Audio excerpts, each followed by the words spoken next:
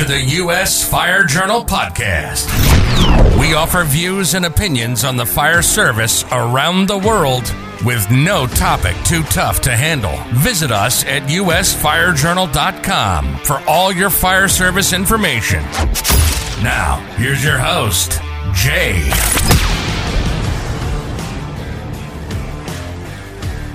Good morning. Welcome in. I am Jay. Today is Thursday, September 9th, the year 2021. Lots to talk about.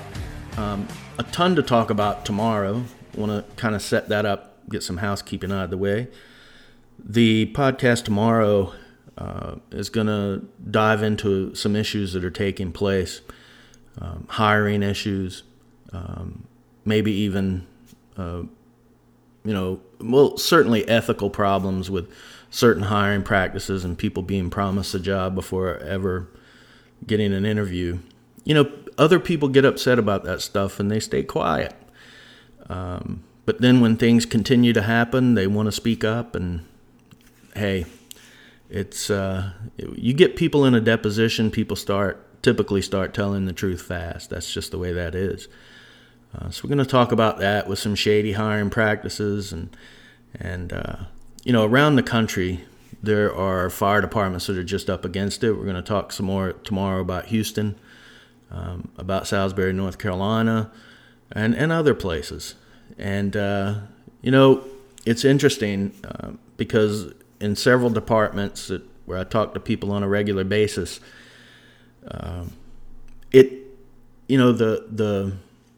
the way you treat your firefighters, it means a lot. It does. And in some places, firefighters just get fed up. I mean, they're fed up. And instead of running off at the mouth, they've learned, I think, some of them have learned that, you know what, document it and bring it to authorities. If there are hiring issues that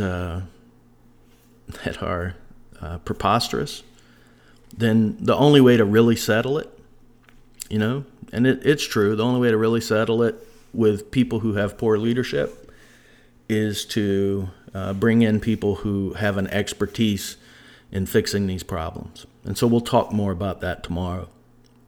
Today, since it's the first podcast in a little while, I did want to talk about September 11, the anniversary, 20 years. It doesn't seem like it's been 20 years, but it has. And 343 firefighters died that day. And here I'm talking about firefighters. There was tolls in everyone. Law enforcement, EMS died. They died. Obviously civilians. But today, this is a podcast about firefighting, and that's who we're going to talk about. So 343, and so many people had a personal connection because some of these firefighters weren't just known in the borough or in the department, but were known nation and, in fact, even worldwide. And so I want to talk about a personal connection as well, and a lot of people have them.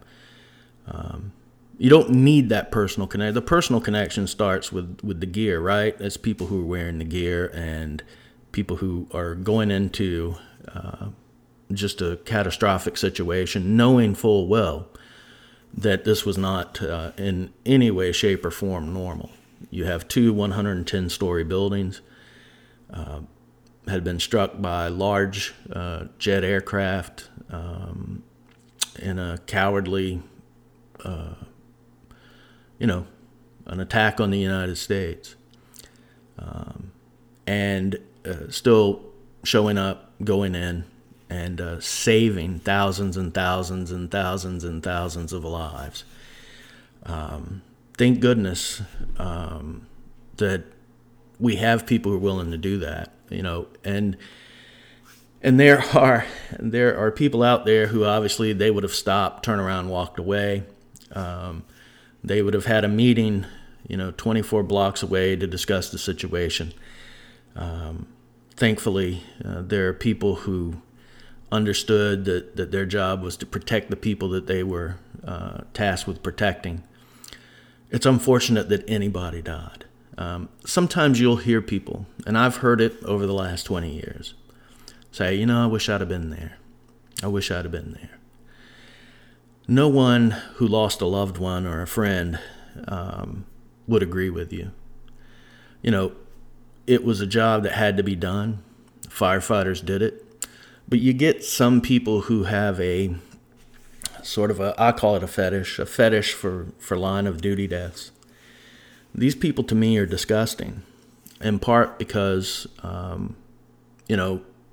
they themselves want to be in that position, not knowing the toll on families and friends and communities and cities and states and the nation.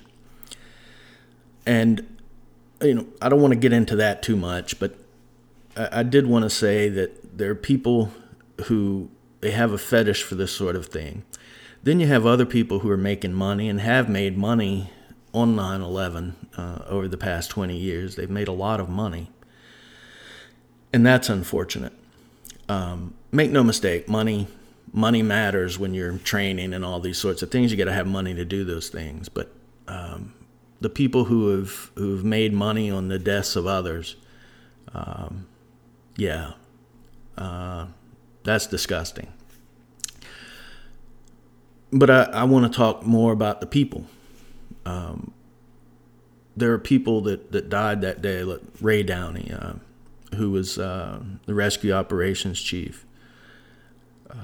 Brilliant, just a good guy, a fire service guru. When it came to rescue, if it was worth knowing, he knew it. You don't replace that experience. You don't replace that person. FDNY had to rebuild. That's what they did. But again, you don't replace that. That's something that, that's a loss. And again, you just have to move on. And that's what they had to do. And it's tough to say that. And it's tough to admit it in many cases. We as human beings, we think that when something happens, especially when you have the deaths of so many good people, that, the world has to pause for a long time, but it doesn't. The world doesn't pause. The world keeps spinning. And so you have to do that. Luckily for the FDNY, a lot of departments wouldn't have been able to not replace it, but to go on from there. They did. They had more experience. They had other experienced people. As far as a personal connection goes, whether it was Patty Brown or the 15, 20, 25 people that I knew, who I either knew from going up and riding with them, riding with the department, which I would do quite a bit. And I have done it since 9/11 too. It's kind of not the same, but, a lot of good people. A lot of people who were funny, rude. It's a fire station after all, fire stations. But for me, probably one of the biggest impacts was Andy Fredericks, and Andy was FDNY firefighter. Andy was a good person, and just legitimately on his way to being, one of those fire service gurus. Everything he wrote, when he talked, you believed it. And you believed it because he's that kind of person, or was that kind of person. He helped me a lot. I'd been writing for publication, but he certainly helped me out a lot in ways that you don't really realize until someone's gone. And that's one of the unfortunate parts of losing people, because it happened like that. One morning you're up and you're looking around, and 5 minutes later you find out that a city's been attacked. Hour later you realize that a bunch of firefighters have died, and then as time goes on, you get the names, and it's staggering. It's staggering for a lot of people. One of the things I want to do to tie all this together, instead of it just being personal memories, is that, the price of excellence was on display there. The attacks and the deaths of so many firefighters then and that have still been going on, there are lessons there. There are. And one of the biggest lessons for me is this. Think about the job. Think about sacrifice. Because it might not be you who has to sacrifice in these, in incidents that are large like this and that everybody knows about. But you have to think about sacrifice. Don't think too long on it, certainly, but it is something that is asked, and whether you're in the military, firefighting, whatever the case, these sacrifices, they come around. And the people who will say, and I've heard them, trust me, and the people disgust me when they talk about it that way, but they'll say, nope, not me, I'm not going to sacrifice my life for someone else. Well, you've already sacrificed your character by stating that. I don't know of anyone who willingly wants to go and die, who isn't insane, who willingly wants to go and die for somebody else. And that's not really what you want to hear. But it is a job with consequences. It is. And it's not a paper cut. The consequences are you could lose your life. And it doesn't mean that you take that and run with it, that you become, I can't wait to die. No. What it does mean is that you understand that it could happen. And the people who willingly go into bad situations, you think that the fire service is full of them, and frankly, the fire service is. But there are people out there who just want a paycheck and or just want to hang out. They just want to wear a uniform or wear a hat. And that's fine. If that's what you do, that's fine. But you do have to think about the sacrifice. And if you're not willing, then don't be around people who are. Because if you're not willing to put someone else's life ahead of yours, then you're bringing down everyone around you. And again, this is something that you don't sit around and talk about, but it's a fact of life. I hear it. I've heard it over the last few days. I think these guys died for nothing. No firefighter dies for nothing. We have the benefit of looking back at things, but people who perish in the line of duty, they didn't do it for nothing. They did it because they were called to a scene. They got on a rig or they got in a car, they showed up and they went to work. The grand picture, all this, the grand philosophies of, it doesn't matter at that moment. These people were doing something that they were called to do. Called to the scene. And their job was to try and fix it. And yes, people lose their lives. But never say that somebody died for nothing. That reveals an insipid ignorance on the part of people. And I've heard it over the last 2 or 3 days. And, it used to be I'd get upset and argue with people. Now I just choose not to be around those people or just not to listen to anything they say. Because, let's be honest, it's ignorance. So people didn't die for nothing. They died for something. We might not have we might have the greater, larger picture, and we may use our own way of dealing with things. But no, these people did die for something. It's the job they chose. No one was drafted. And, if we could go back and have no one die, that would be great. It would. And, jump right in it. So much potential was lost that day, so many lives. At the same time, it's a sacrifice, and that's part of what the job is. And that's not a romantic view of sacrifice. But it is the view that, these people had something they were going to do. and they went and did it. And sacrifice. That's what I think about when I think about 20 years ago, September 11. Sacrifice. And so keep it in mind when you are, whatever you're doing on September 11. Some people will be doing a stair climb. Some people will be walking. Some people will, there's all kinds of things that people do to remember line of duty deaths. And also, here's something else I want to point out. Lots of jokes are being made about September 11. Younger people especially. Some older people as well. That there are lots of jokes going around about it. I don't find it to be a joking subject, but I do want to caution people to, don't put your hands on somebody just because they make a joke. It's not worth it. Also,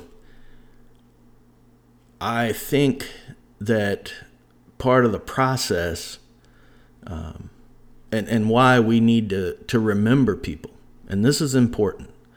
One of the reasons that we need to remember the people that day, one of the reasons we need to remember the sacrifice, is so that future generations will be taught in the appropriate way what sacrifice really is. But never expect 50% of the people to have the respect that you have for the people who died that day. It's not going to happen. So when you hear people making ignorant comments, or when you see memes online, or you look at social media and there's all kinds of jokes going on, understand it for what it is. It's ignorance. And that ignorance is not going to go away just because you're upset or because you swing on somebody. It's not going anywhere. The deal is that when you see that, just let it redouble your efforts to make sure that people have the right way to remember people who sacrifice. Whether it was Pearl Harbor, 9/11, any of the events that go on, but it's not just the big events. It's events in your family. It's people you knew. It's, sacrifice again. So yeah, people do make fun and make jokes. And they're coming to it from ignorance. And so let that also be a lesson. I want to switch gears real quick before ending the podcast and talk a little bit about, I had some questions on split staffing and short staffing. For example, Minneapolis, they're running around going to cause with 3 people. And I can hear some people going, wow, what's wrong with that? I don't even think we need 3. We probably only need 2. 2's ignorant. 3, yeah. Let's understand again what minimum staffing is. It's the minimum. It's low level. That's what it is. It's the lowest level. And that's 4 right now. Right now, the NFPA, it's 4. And that's minimum staffing. And so whether you're in Minneapolis or some place that likes to use split staffing, splitting people between vehicles, and you go, well, what's so bad about that? Well, if that vehicle goes one way and the engine or ladder or rescue has to go the other, guess what you have? Yeah, you're short-staffed. And if anything happens, and this is what I tell firefighters all the time, document it. And then you have to go after the people who made the decision to split staff. And there's always an excuse. We know that. There's always an excuse. It's when leaders, I remember one time in one city that I helped with, they were browning out companies left and right. And so a bunch of us got together and we spotlighted that. Leadership was changed. It was. No more brownouts. The same goes for split staffing. When you get fed up with it, then something will get done. Engines and ladders need to arrive and here's the thing too. People will say, how can we scam the system in order to get the appropriate number of people, or the legal, or whatever they want to call the standard number of people there? Here's the thing. If you've got people split up all over the place, think about the type of leadership that is. It's the same type of leadership who doesn't want you to learn, they want you to pass, right? And we all know that. We see it, and no matter where it's coming from, right? No matter where it's coming from, it's wrong. It is. And that's where you find the test of lead. That's how you find where leaders are. And as I said, tomorrow we're going to get into this because I think, I'm positive that there are going to be some changes in some places where, politicians just don't know how bad the leadership is or didn't know. And we'll talk about that more tomorrow. It should be interesting. Until then, whatever you do, stay safe.